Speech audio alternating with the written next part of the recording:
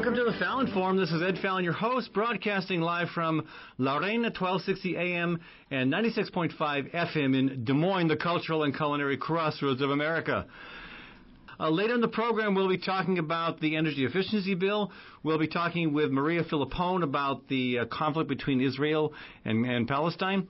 We'll talk with Joseph Glazebrook about Stormy Daniels and also about marriage equality. And we'll give you an update on the legislation that the pipeline company wants to try to legitimize itself as critical infrastructure. But first, I want to welcome Patty McKee to the program. Patty, welcome to the show. I'm glad to be here. Patty is with the Catholic Peace Ministry, and they've got an event coming up that's going to be featuring a family that has done amazing work locally, but also nationally. And maybe if folks listening elsewhere in the country, you may well have heard of a book called This is an Uprising by Paul and Mark Engler. That book is again one of the milestones that this family has achieved among all sorts of other great work. But a bit first about the Dingman dinner, because folks outside of Central Iowa might not know what the name Dingman means, but to us here it means an awful lot, because Bishop Dingman was an icon of faith in action. Yes, Bishop Dingman was the bishop of the Des Moines Diocese, and he was definitely a Vatican II bishop and was very liberal and actually helped start the Catholic Peace Ministry, which focuses on peace and justice issues. Our focus has been on, it started out on the wars in Central America, but now focusing on things like North Korea and the use of drones in the drone base here in Des Moines. And just many other issues as we have time for. And Bishop Dingman was bishop back in the 80s. I mean, I met him when I first moved to Des Moines. I was amazed, actually, because I ran into him at an airport, at the Des Moines airport. And we talked for all of a minute. He says, you should join me for breakfast. And I could not believe that a bishop had just invited me to join him for breakfast. I thought, wow, what an honor. I realized he invites everybody to join him for breakfast. And then on top of that, I ended up forgetting. I overslept. And that was the day that I ended up getting a calendar instead of just a notepad. But he was an amazing man. And so this event has happened for now, 20-plus years? 23 years. 23 years. This is our 23rd year. And every year we honor somebody who has been active in peace and justice work, either locally or on the national basis. And it's also a time for our members and other people in the community who work on peace and justice issues to come together for a social time. And then we do the award after the social time. And this year's award to a family from Des Moines, but who have achieved some national recognition through all sorts of good work. The Engler family, Joan Engler and her three sons, Mark, Francis, and Paul. And Paul and Mark are well acquainted to a lot of us, again, not just in Central Iowa, but around the country, because of an amazing book they wrote a couple of years ago called This is an Uprising. Mm-hmm. And it's like a how-to on the steps you need to take to effectively organize a movement, whether it's a small movement about a local issue or a big national campaign. They really nail it. Yes, they do. And that book also gives you the history of some movements in this country and around the world, and looking at things that have gone well and things that haven't gone well in those movements. Yeah. And then kind of a compilation of that book, Mark and Sophie Lossoff have written a resistance guide. And it's kind of a more concise statement of what was in This is an Uprising. But if you want the history, read This is the Uprising. And if you want the cliff notes, I guess you read Resistance Guide. Mm-hmm. But Mark, Francis, Paul, they're not merely interested in thinking deeply about what's involved in social change. They live it, they do it. And they've done some amazing work, too. They've done a lot of work around immigration, around workers' rights, mm-hmm. And around healthcare reform as well. Mm-hmm. And again, I think I think it's great that they're being recognized, because this book is one of my pet peeves is that people tend to think that organizing is something anybody can do. And I like to say, well, if I have a toilet that's clogged, or not clogged, but where the plumbing is askew, I don't try to do that myself. I hire a plumber. If I want piano lessons, if somebody wants piano lessons, I recommend a piano teacher, not a cello player. If you want an organizer, if you want something organized that's going to be effective and meaningful and have long-lasting impact, you got to have an organizer do it. Somebody who has some natural ability, some background, some experience. And for those who have that natural ability, this is a great way to take those natural skills and get them to the point where you can effectively move social change forward. Mm-hmm. Well, and Paul and Mark and Francis, they had good teachers. Their parents were involved in issues back in the 60s. Yeah. Their father was involved with prison reform and also worked with Governor Hughes to stop the death penalty in Iowa in 65. Mm-hmm. And then once Joan and Cy moved to Des Moines, then they got involved in housing issues, especially for refugees, so that refugees in the Des Moines area would have an affordable place to live. Yeah. Interesting sidebar there is when I bought the only home I've ever owned in 1987, Cy was my realtor. Mm-hmm. Yes, and he also helped the Des Moines Catholic Worker buy their houses, sure. and also Bishop Dingman. Yeah. The house that Bishop Dingman lived in was... That's right, because Bishop Dingman, what an amazing man Bishop Dingman was. Comparable to Bishop Gumbleton and I think Oscar Romero and lots of other key historical Catholic figures who, in our modern time, have done amazing work in the face of lots of adversity within the church itself and outside of it. But Bishop Dingman, the bishops in Des Moines used to live in a mansion. Bishop Dingman somehow thought that might not be consistent with his impression of Christianity, and he sold the mansion and moved to a modest apartment in a housing complex in the inner city. Mm-hmm. It was an incredible decision mm-hmm. that probably subsequent bishops may regret because now they don't get yes. the mansion. But it made so much sense, and it was so consistent with the way he looked at life and the way he saw his ministry as a bishop. So the Dingman dinner, or the Dingman Peace Award itself, is on April 7th, I believe? Yes, it is. And it starts at 6 p.m., and it's at Holy Trinity Catholic Church in Des Moines, which is on 2926 Beaver Avenue. And tickets are $40. Yeah, okay. And those go towards supporting the work of Catholic Peace Ministry. And you can reserve a ticket by going to by sending an email to CatholicPeaceMinistry.org. Yeah. Or excuse me, CatholicPeaceMinistry@gmail.com. All right, CatholicPeaceMinistry@gmail.com if you want to reserve a ticket to the annual Dingman Peace Award. And again, this year, Mark and Paul Engler, Francis Engler, Joan Engler, the whole Engler family will be honored as the recipients of the award. Well deserved. And again, if you haven't read This Is an Uprising or The Resistance Guide or both, it's something you ought to put on your reading list. It is on the top of my reading list to finish this book. Finishing books is a challenge for me once in a while. Anyway, it's going to happen, I tell you. Later in the program, Matt Olaf joining us to talk about the energy efficiency bill that is, possibly languishing at the Iowa legislature, and that would not be a bad thing according to a lot of people. We'll also talk with Attorney Joseph Glazebrook about Stormy Daniels. We'll give you an update on the legal challenges and the progress being made regarding marriage equality. And we'll give you an update on the bill that the Dakota Access Pipeline wants regarding redefining critical infrastructure.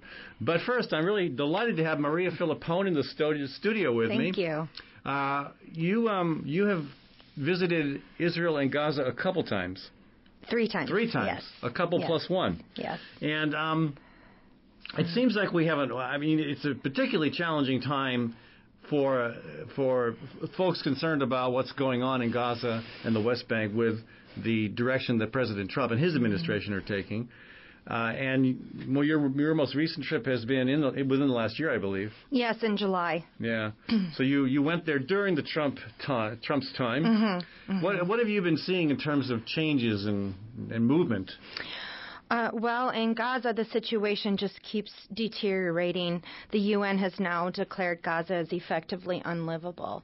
The UN has done that. The UN, yes. Since April of last year, the Palestinian Authority and Israel decreased electricity to Gaza. They only usually got 8 to 10 hours a day. But to put pressure on Hamas to hand over power, they decreased it to 2 to 4 hours a day. And so they've been the people, not everybody, everything. You know, it affects cleaning the water. It affects hospitals. It affects food. It affects everything you can imagine. And so the Gazans have been dealing with that since, they've been living under siege for 10 years. But dealing with that since last April, where it got critically low. And October 3rd of 2017, last fall, Hamas unconditionally handed over power to Fatah and nothing changed. It was under the hopes of improving the lives for Gazans, giving them clean water, more electricity, some freedom of movement, and nothing has changed. Yeah. So, and you've tried to establish some dialogue with the Jewish community in Des Moines, and been kind of pushed aside. Now, there seems to be no interest in talking about this with you. There is. People care. Okay. The head of the Des Moines Jewish Federation says no, he won't talk. He has his right. I would, when I talk about this issue, I would love to first state, I believe Israelis have a right to live in peace and freedom, and I also think Palestinians have that right too. But the Palestinian narrative seems to be lost in this country. Yeah, and why is that? Why is that so hard for people to grasp?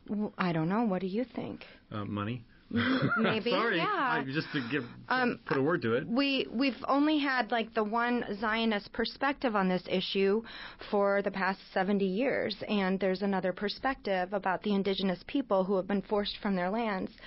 And those who have not been forced from their land, who are still there, are still forced to live as second-class citizens, or even worse than that.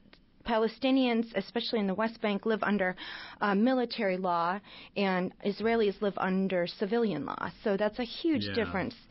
Yeah. But I think that it's changing in this country, slowly, but it's changing. People are recognizing that, it's been pretty one-sided. But under the Trump administration, the change has been all in the wrong direction. Oh, certainly. So do you think that's helped fuel a backlash toward the right direction among the general population? Perhaps. I don't know. I hope so. Yeah. I hope that people just say, oh, no, we want everybody to live in peace. I don't pretend to know the answer to it, two-state solution, one-state solution, whatever, because I think when we talk about it here in the West, we tend to impose our belief systems on it, and when we don't really fully understand everything, the history, certainly the history, and everything, all the reality, the current reality. So I think we need to bring more Palestinian voices to the table. Yeah, and that's important. But if the Jewish community refuses to sit at that table, that's unfortunate. It's not. I also want to tell you there are many, many brave Jewish voices in Israel and in the U.S. who are fighting for Palestinian rights. Okay. One of them you have a chance to come see, April 12th, a month from today, Miko Peled. He is truly a remarkable human being.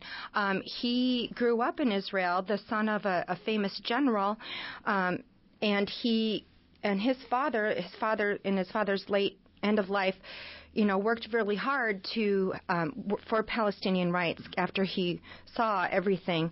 And Migo's doing the same thing, carrying the torch. It's Thursday, April 12th at 7 p.m.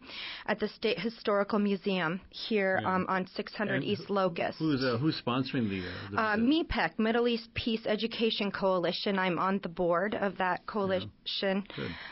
So we're delighted to bring him. He's been all over the world sharing his story. Will the Jewish Federation of Des Moines be co-sponsoring the event? Oh, no. but I would love it if they could come and listen to him. Also, there's Rabbi Brant Rosen, who started the first non-Zionist synagogue in the Chicago area. He works for AFSC.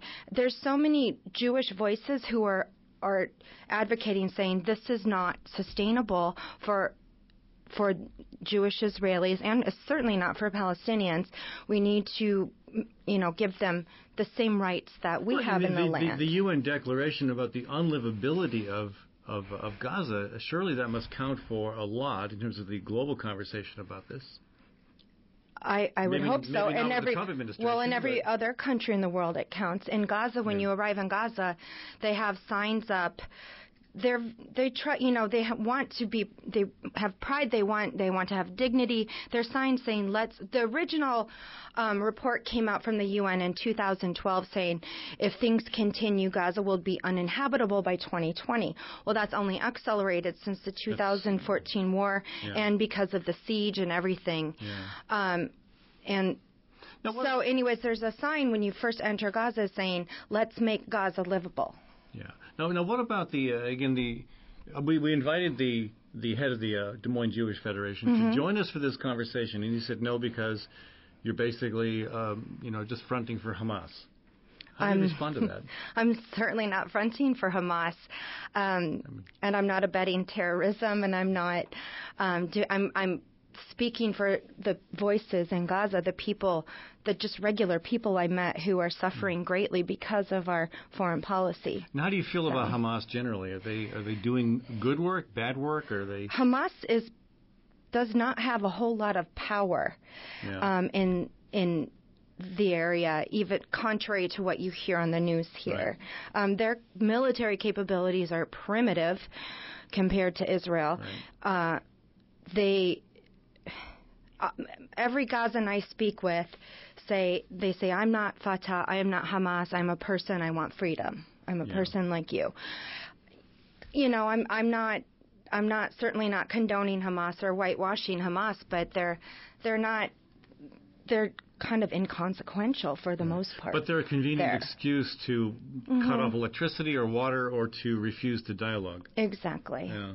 And the fact remains, October 3rd of last year, they gave unconditional power to Fatah and nothing changed for Gazans. They still get 2 to 3 hours of electricity, no freedom of movement. People are starving. And then President Trump recently cut off the majority of aid to UNRWA, United Nations Relief Works Agency. Because of their declaration of the unlivability of Gaza? No, because he just didn't want to give money to UNRWA. Well, 80% of Gazans rely on UNRWA to avoid starvation. Yeah.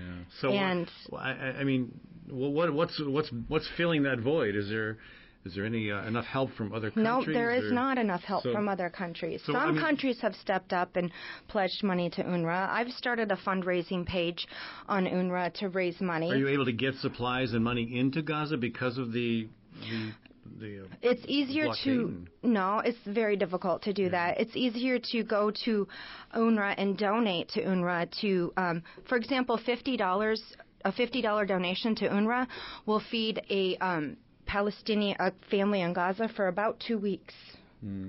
Yeah. Wow. And your donation is tax deductible because it's to UNRWA. Right. Okay. So. I'm very, very empathetic with the Israeli situation historically. I mean, they've been treated badly for millennia. At least 2,000 years. You mean Jews? Yeah. Right. Yeah, okay. Yeah. And because there's a difference between Zionism and Judaism. Yes. And I understand the history why Jews ended up back in Israel and ended up with a state, and I'm fine with that. But there's got to be so many different ways that you could craft a solution for coexistence. Oh, certainly. And for a people that have been persecuted so badly, for some of them, not to be bothered by persecution of another people so badly is hard to fathom. It is hard to fathom. Yeah. It is hard to fathom. So.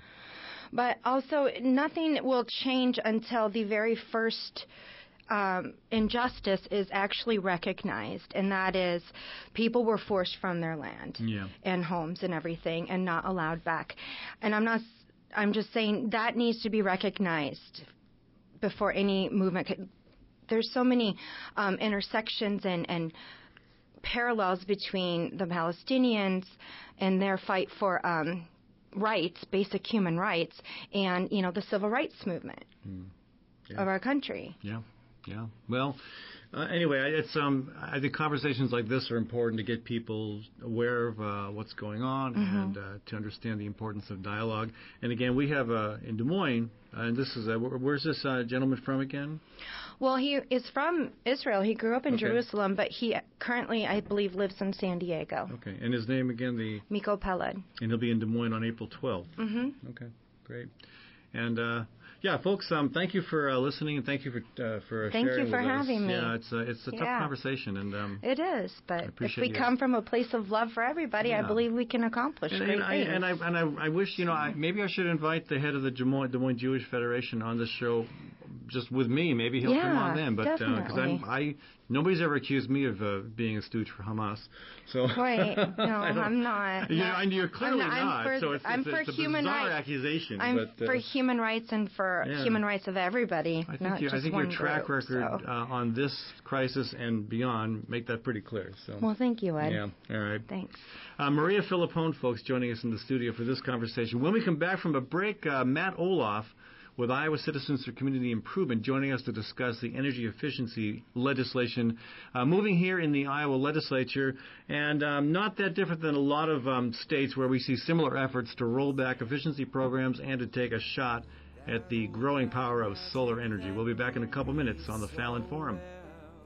Those icy fingers up and down my spine, the same old witchcraft when your eyes meet mine, that same old tingle that I feel inside.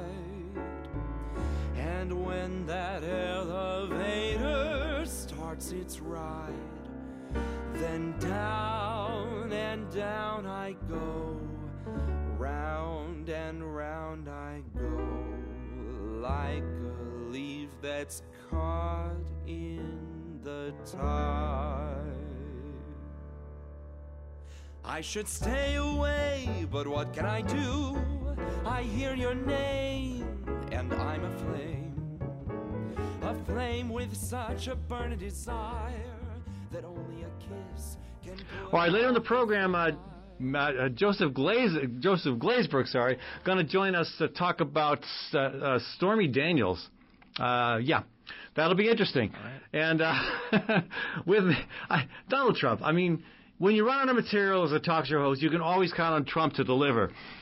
But we're going to talk about the legislative level of government right now, and this is a bill that is moving through the Iowa House and Senate that has companion bills or similar legislation, being offered around the country, because we all know who really controls the state legislatures of the U.S. anymore. It's ALEC, the American Legislative Exchange Council.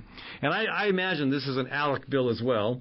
I'm not sure. We don't know actually who wrote this bill. So just for a little context, what we're talking about is Senate File 2311. And it's being called a lot of different things: the Energy Omnibus Bill, the Utilities Christmas List Bill, what else? Utilities Power Grab Bill. We think that it was written by the power utilities here in Iowa to basically lock in their long-term profits and to prevent people from using from generating their own energy through local renewable energy and through using less energy through energy efficiency. Those energy efficiency and local renewables like solar, they cut into the profits of utility companies. Power utilities are in the business of generating and selling energy. And what we're seeing right now is kind of this crossroads in our energy sector. So they don't want to see us use less energy. Exactly. Yeah. And they've been there's been a law on the books for a long time now that requires utilities to provide a certain amount of energy efficiency. Right. Since And 1990. that means insulation. Right. It means more high efficiency light bulbs. It Right. means you can get a rebate for a new furnace, maybe a new water heater. Yep. I mean, all those things. Yeah. So since 1990, Iowa has had an energy efficiency program, which definitely requires the investor-owned utilities, which are Mid-American and Alliant. There are other kinds of electric utilities, rural electric cooperatives, and municipal utilities like Ames. They're not required to have those same kinds of energy efficiency programs, but for the for-profit utilities like Mid-American and Alliant, they've been required to have an energy efficiency program, provide in-home audits about how people could use less energy, and then provide rebates for things like insulation. I had one of those audits years ago in the big old house I owned in the inner city of Des Moines, and it was very helpful. Yeah. It saved us some money. Yep. And I can see why, if their focus is strictly on profits, they would be against that. Right. And they would be against solar, because solar probably has the best chance of any form of energy of being decentralized. Exactly. And anytime somebody puts up a solar panel on their roof or in their yard or on their barn or on their hog confinement, you've got the potential for the big power utility company to make less money. Right. Exactly. And that's just greed. Right. It is. So there was a provision actually. So the bill, how it's played out, it passed out of the full Senate last Tuesday night at around 11 p.m. So now it goes over to Finest hour. Yeah, exactly. Now it goes over to the House side. It was assigned to the House Commerce Committee, and it has to pass out of the House Commerce Committee by this Friday, or it doesn't pass this funnel date. So is there some? I imagine most Democrats are opposed to it. In the Senate, all Democrats voted against it. 2 Republicans in the Senate voted against it, and then David Johnson, the independent. So it was fairly close. It was 23 to 27. What do you think its prospects are in the House? We're hoping to kill it this week. We're hoping it doesn't come out of the House Commerce Committee. We're putting pressure on the House Commerce Committee. I'm working with several other organizations to hold a rally this Wednesday morning at 10 a.m. at the Capitol. For those watching who are in the Des Moines area or want to come out, the rally is going to be at 10 a.m. at the Capitol. So if you could get there, meet us in the Capitol cafeteria at about 9:45, and then we'll have the rally at 10 a.m. So what are the arguments offered by the proponents of this bill? Why do they feel that reducing energy efficiency makes sense? What are they saying that could inspire lawmakers to want to support this? There has been really no logical argument so far. The Senate Republicans, the thing that they kind of took and ran with is that they see the energy efficiency program as a hidden tax that we're all paying on our utility bills. We are all paying into the energy efficiency program, but their argument was that we need to, A, show how much everybody's paying into the energy efficiency program on their energy bill, and then B, we need to allow people, if they want to opt out of paying into that program. So the argument is that that's their argument, but those policies would ultimately undermine and eliminate these programs. And we say that the programs are working just fine. 97% of Iowans support energy efficiency programs. 97. Yeah. Nobody's. That's like the same percentage of scientists who tell us climate change is a problem. Exactly. Nobody's asking for these programs to be eliminated. This is all coming from the utilities. Yeah. Wow. And again, these programs have been in effect for 28 years. Yeah.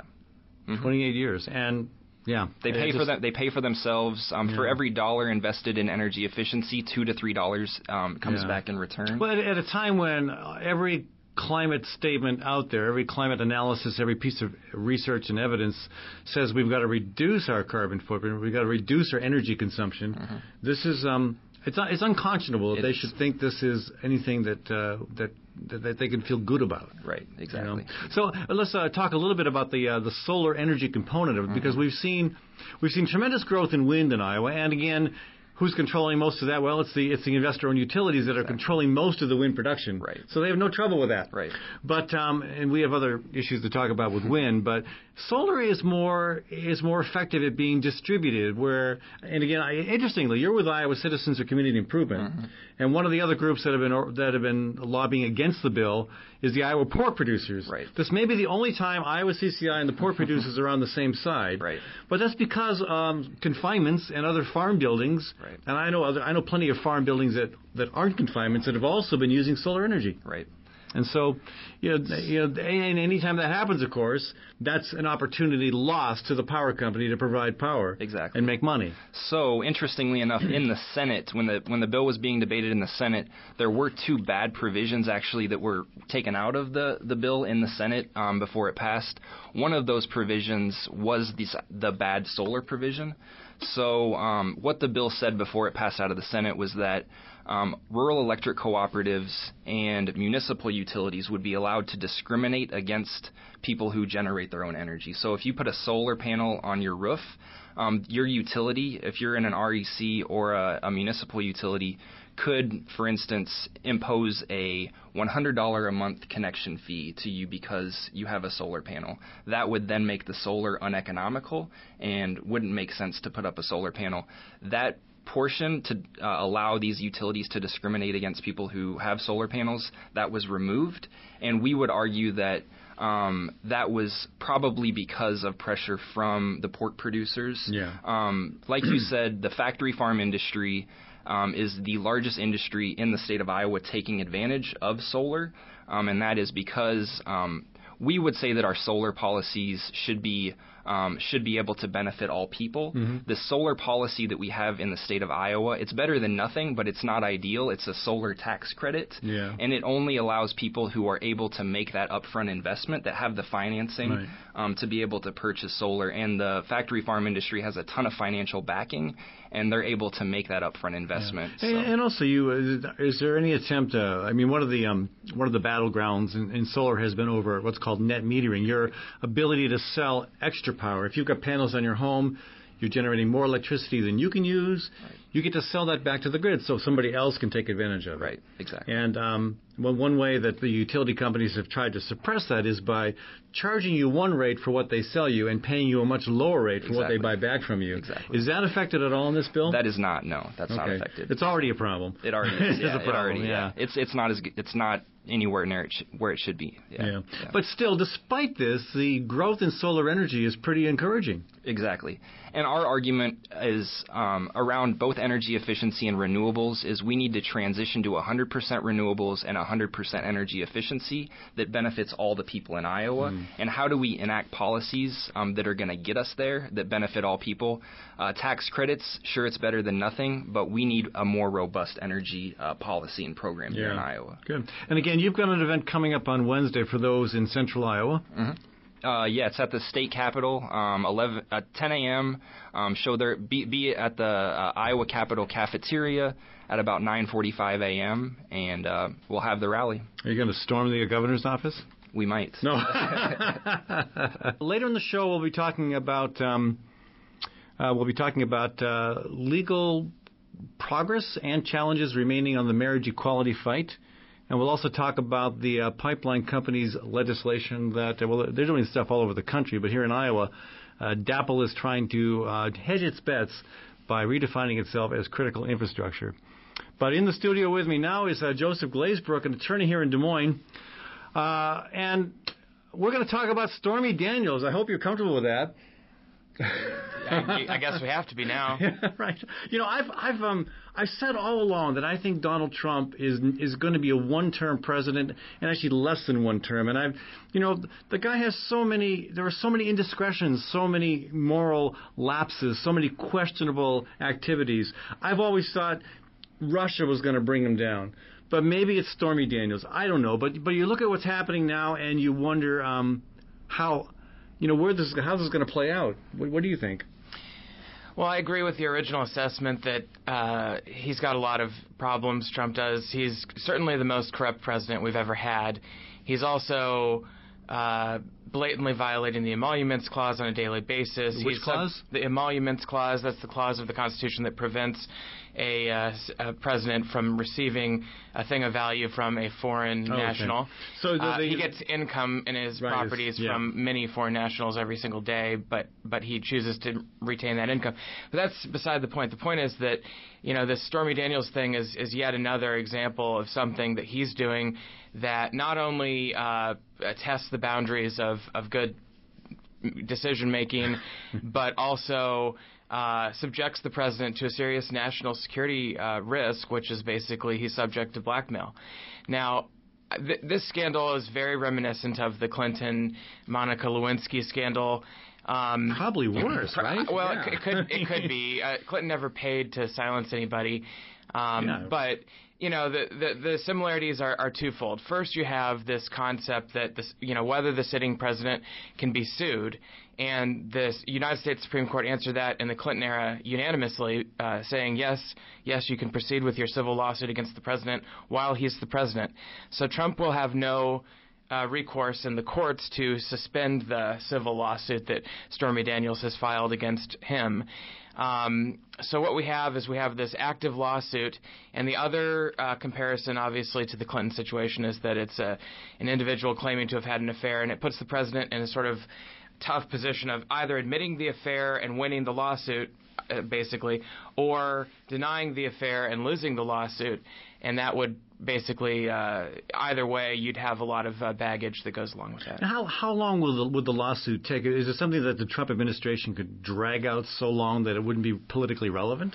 I mean, they could drag it out maybe a year, maybe a year and a half. Problem with doing that, Ed, I think, is that it does not make sense for this story to remain.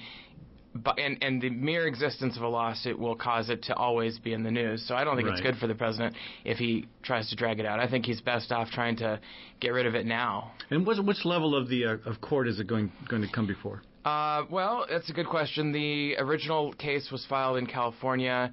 It'll probably stay in a district court there, although it could go up the chain depending on what happens at the lower level. I mean, this is the type of thing that could find its way working through the federal court system eventually. Yeah. I mean, with Trump having stacked the Supreme Court in his favor, well, not just Trump, but over the years it's been stacked, very much in favor of a very conservative agenda. And although this is there's nothing conservative about messing around with a prostitute and then paying off somebody to shut her up. And it wasn't a prostitute; it was an adult film star. Oh, sorry, an adult film star. Yes, there we go. Right. But good point. But there's nothing conservative about that. In fact, it's pretty contrary to what most conservatives claim as part of their values. But you've got a court that tends to, come down on the side of folks like Donald Trump.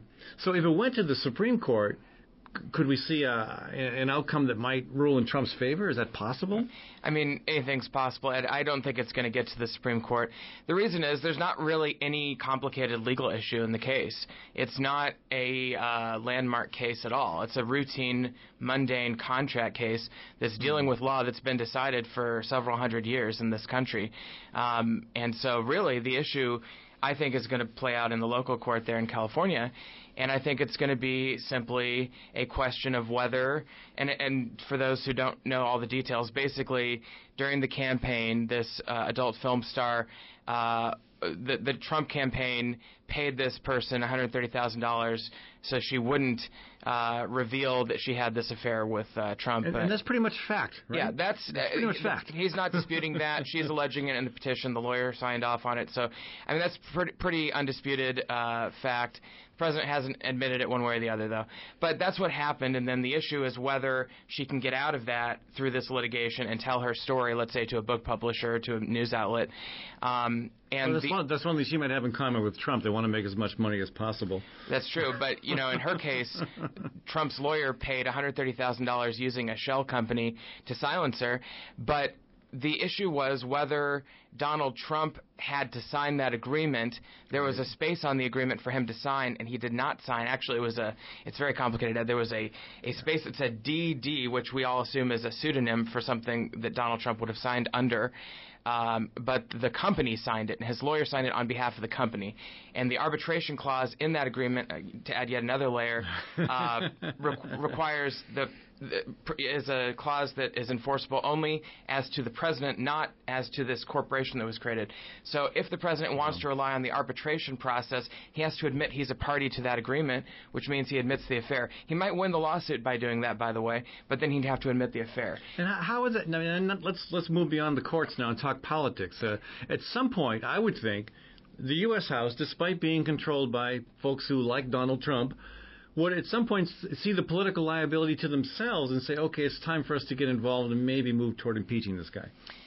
I don't think this issue will necessarily cause... I mean, look, the House of Representatives has shown an incredible lack of spine already with regard to Donald Trump. The Congress almost unanimously passed sanctions against Russia for meddling in the election, and the Trump administration literally said, we're not going to enforce those. And then the Congress did nothing. Yeah. Time after time, the Congress has done nothing. I think the only way that we're going to see any action by Congress is if the Democrats retake Congress, to be honest with you. See, and I think my feeling is that that's the only way the Democrats retake Congress is if these scandals continue to build enough backlash that that wave is irresistible. Yeah. And so Republicans know that too, and in order to fight against that, they've got to dump Trump. That's their only saving hope.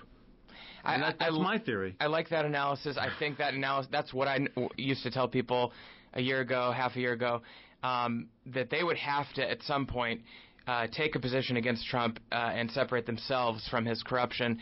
I think they've made a different calculation, to be quite candid. I think they've made the calculation that the base of the Republican Party is so lost in this mythology of Donald Trump, maybe 30% of the country or so, maybe half of them are hardcore base Trump supporters, that they can't afford to lose that amount of Republicans in order to win themselves. So they think that the only path to victory is to keep as many Trump supporters as possible, even if they're losing moderates in the suburbs. I think that's the calculation that many have made. Some haven't, obviously, Jeff Flake and Bob Corker and others. But how does that math add up? How do you win with only the hardcore, diehard Trump base? That's less than 30% of the electorate. I think it adds up in safe congressional districts or even lean Republican districts in some places. I think it doesn't work out in swing districts. So I think they're going to lose a lot of seats. I think that if you look at the House map, I think the Democrats really have a good chance of taking the House. I think a lot of people are expecting that maybe almost to happen. The Senate's another question, but you know, in terms of the Stormy Daniels thing, I mean, let's just stick to that. I mean, I think that the Republicans have shown an incredible amount of hypocrisy on this issue. I mean, there was a pastor who called for the impeachment of Bill Clinton over the Monica Lewinsky situation, who's now saying, well, Trump gives us good judges, so we don't have to enforce the same moral principles against him. And that's the scary part. We'll talk about judges probably in the next segment, but basically it's a quid pro quo. The run-of-the-mill Republican will say, I'll tolerate this corruption in exchange for getting my right-wing agenda passed, and that's what's going on. Well, folks, when we come back from a short break, again, if you're listening on KDLF 1260 AM or 96.5 FM, we're wrapping up the program.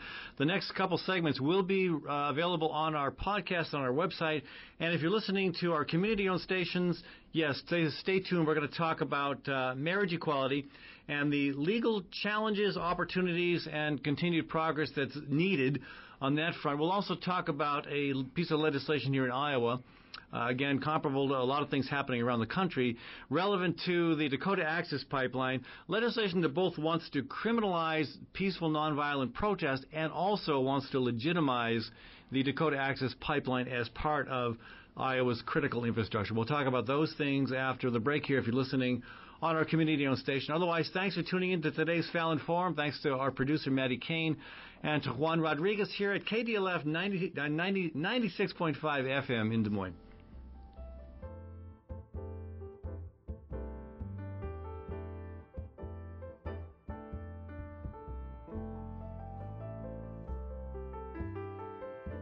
Welcome back to the Fallon Forum, and let's continue our conversation about the courts.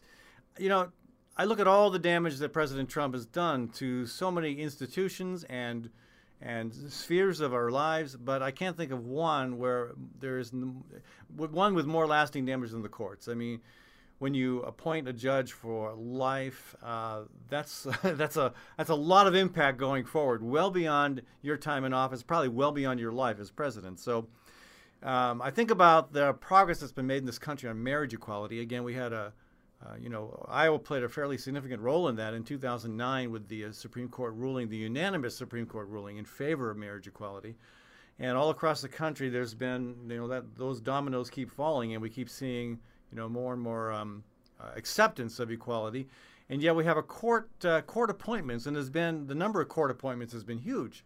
And concern is that, well, they're gonna take steps to roll back marriage equality. And again, with me is Joseph Glazebrook, an attorney here in Des Moines, and someone who's been tracking that issue and the progress, or maybe you'd say the degeneration within our court system very closely. And what are your thoughts on that, Joseph? Well, Ed, I've got good news and bad news. The good news is that because marriage equality has moved so far, and because the vast majority of Americans accept marriage equality as the law of the land, I honestly don't think there's any real danger of sliding backwards on marriage equality, even with a conservative court. I think that if, let's say, one of the current members of the United States Supreme Court were to leave and be replaced by a far-right conservative, I think if you had an issue where the court had to decide a marriage equality case again, which is unlikely that they'd even take it, but if they did take it, I honestly believe that Justice Roberts would side with the liberals and vote to uphold marriage equality. I'm not sure about some of the others, but I just think that that issue is we're not going to go back. Good news. Yeah, that's the good news. No, hit us with the bad news. All right, the bad news is that the court systems in general, both at all federal levels, so at the district court, the Court of Appeals, the circuit courts around the country, and then the U.S. Supreme Court, have all moved substantially to the right since Trump came into office. This is particularly concerning because we're one vote away on the U.S. Supreme Court on most issues that you care about. So even though I think that the court has moved past its desire to consider marriage equality, other issues that come up, I think the conservatives will continue to have a better shot at winning a lot of those cases. For example, we have this whole line of cases starting with this Hobby Lobby case that basically hold that somebody with a sincere religious belief might be exempt from having to follow a civil rights law that requires a business to provide services to people notwithstanding the race or gender or sexual orientation of the customer. So that a bakery would not be required to, could deny a gay couple a wedding cake, for example. Exactly. Like most states in this country now, including Iowa, and more at the federal level, we have administrative law interpreting it this way.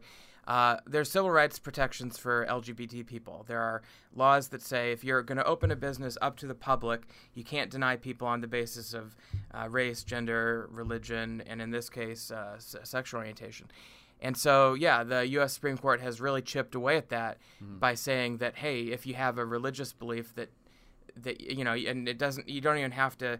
It could be anything. It could be some made-up religion that somebody comes up with just so they can discriminate against LGBT people. And yet, at the same time, you have the Republicans in the Iowa legislature supporting a bill requiring a business to carry industrial-produced eggs. This is a slap back at the folks who are now moving toward cage-free eggs, and so it just seems very contradictory to me to have this opinion about whether a business should be able to discriminate, and yet requiring a business to do something else that basically discriminates. Yeah, I mean, I think the mindset there is, and these are coming from two different places. Keep in mind that the judges are dealing with civil rights issues in these cases, whereas the legislature is dealing with the egg thing. But I think the mindset in general on the right is let businesses do anything they want, except when it comes to letting regulations that help people or promote safety. So they have this very laissez-faire attitude about business, and it's really destructive. That's what we had in the 50s when we had segregated businesses. A laissez-faire libertarian viewpoint would be, hey, let the market decide. But I think that most people would agree that we do need some, regulation of business to make sure that people don't get treated poorly, for lack of a better term. So, and again, you're seeing attacks on both the legislative and judicial fronts. But back to the courts for a second. Am I right that the courts have seen that in the Trump administration we've seen more appointments than in the entire 8 years that Obama was in office? I mean, somewhat. That's correct. What is correct to say is that the Republicans in the Senate have allowed more judges to go through in the last year and a half than they did during the period in which they were in power in the Obama administration. Okay. So, and that's Mitch McConnell, and he, they changed the rules a while back to require only 50 votes now. So he's passing these slim majority, approvals of these judges that Trump is nominating. He gets his judges from a far right list. It's not his own people. It's this far right-wing ideological list that he pulls them off of. And they've put a lot of really powerful judges in places with really right-wing viewpoints on a lot of issues, including unions. That'll be around for decades. That'll be around for their life on the Supreme Court and the federal courts. Yes, so they will be around for a long, long time. And that's why it's very important that hopefully the Democrats have a chance of at least tying the Senate, maybe even taking it, but hopefully tying it. And the court appointments never used to be such a partisan thing. They didn't. Yeah. Scalia was confirmed with, I think, 92 votes or 96 votes. Ginsburg, similarly, was confirmed with something in the 90s. The only judge in recent memory until the last 10 or 15 years, Clarence Thomas had 52 votes. Yeah. So he was the only one that was controversial until I believe Bork. Bork, of course, didn't even take a vote because he had to withdraw. But so in more recent time, we get these 55, 60 vote thresholds. I think Gorsuch was 52. So it's gotten really intense, and everybody understands that judges are issue deciders these days. They're not really neutral rule play. Well, umpires. We could talk a lot about this. So we've been speaking with Joseph Glazebrook, an attorney here in Des Moines, with Glazebrook and Hurd. Thank you. Glazebrook and Hurd. Okay, got it right. And thanks again for joining us. And when we come back, folks, we'll talk about a bill that Dakota Access Pipeline Company wants badly.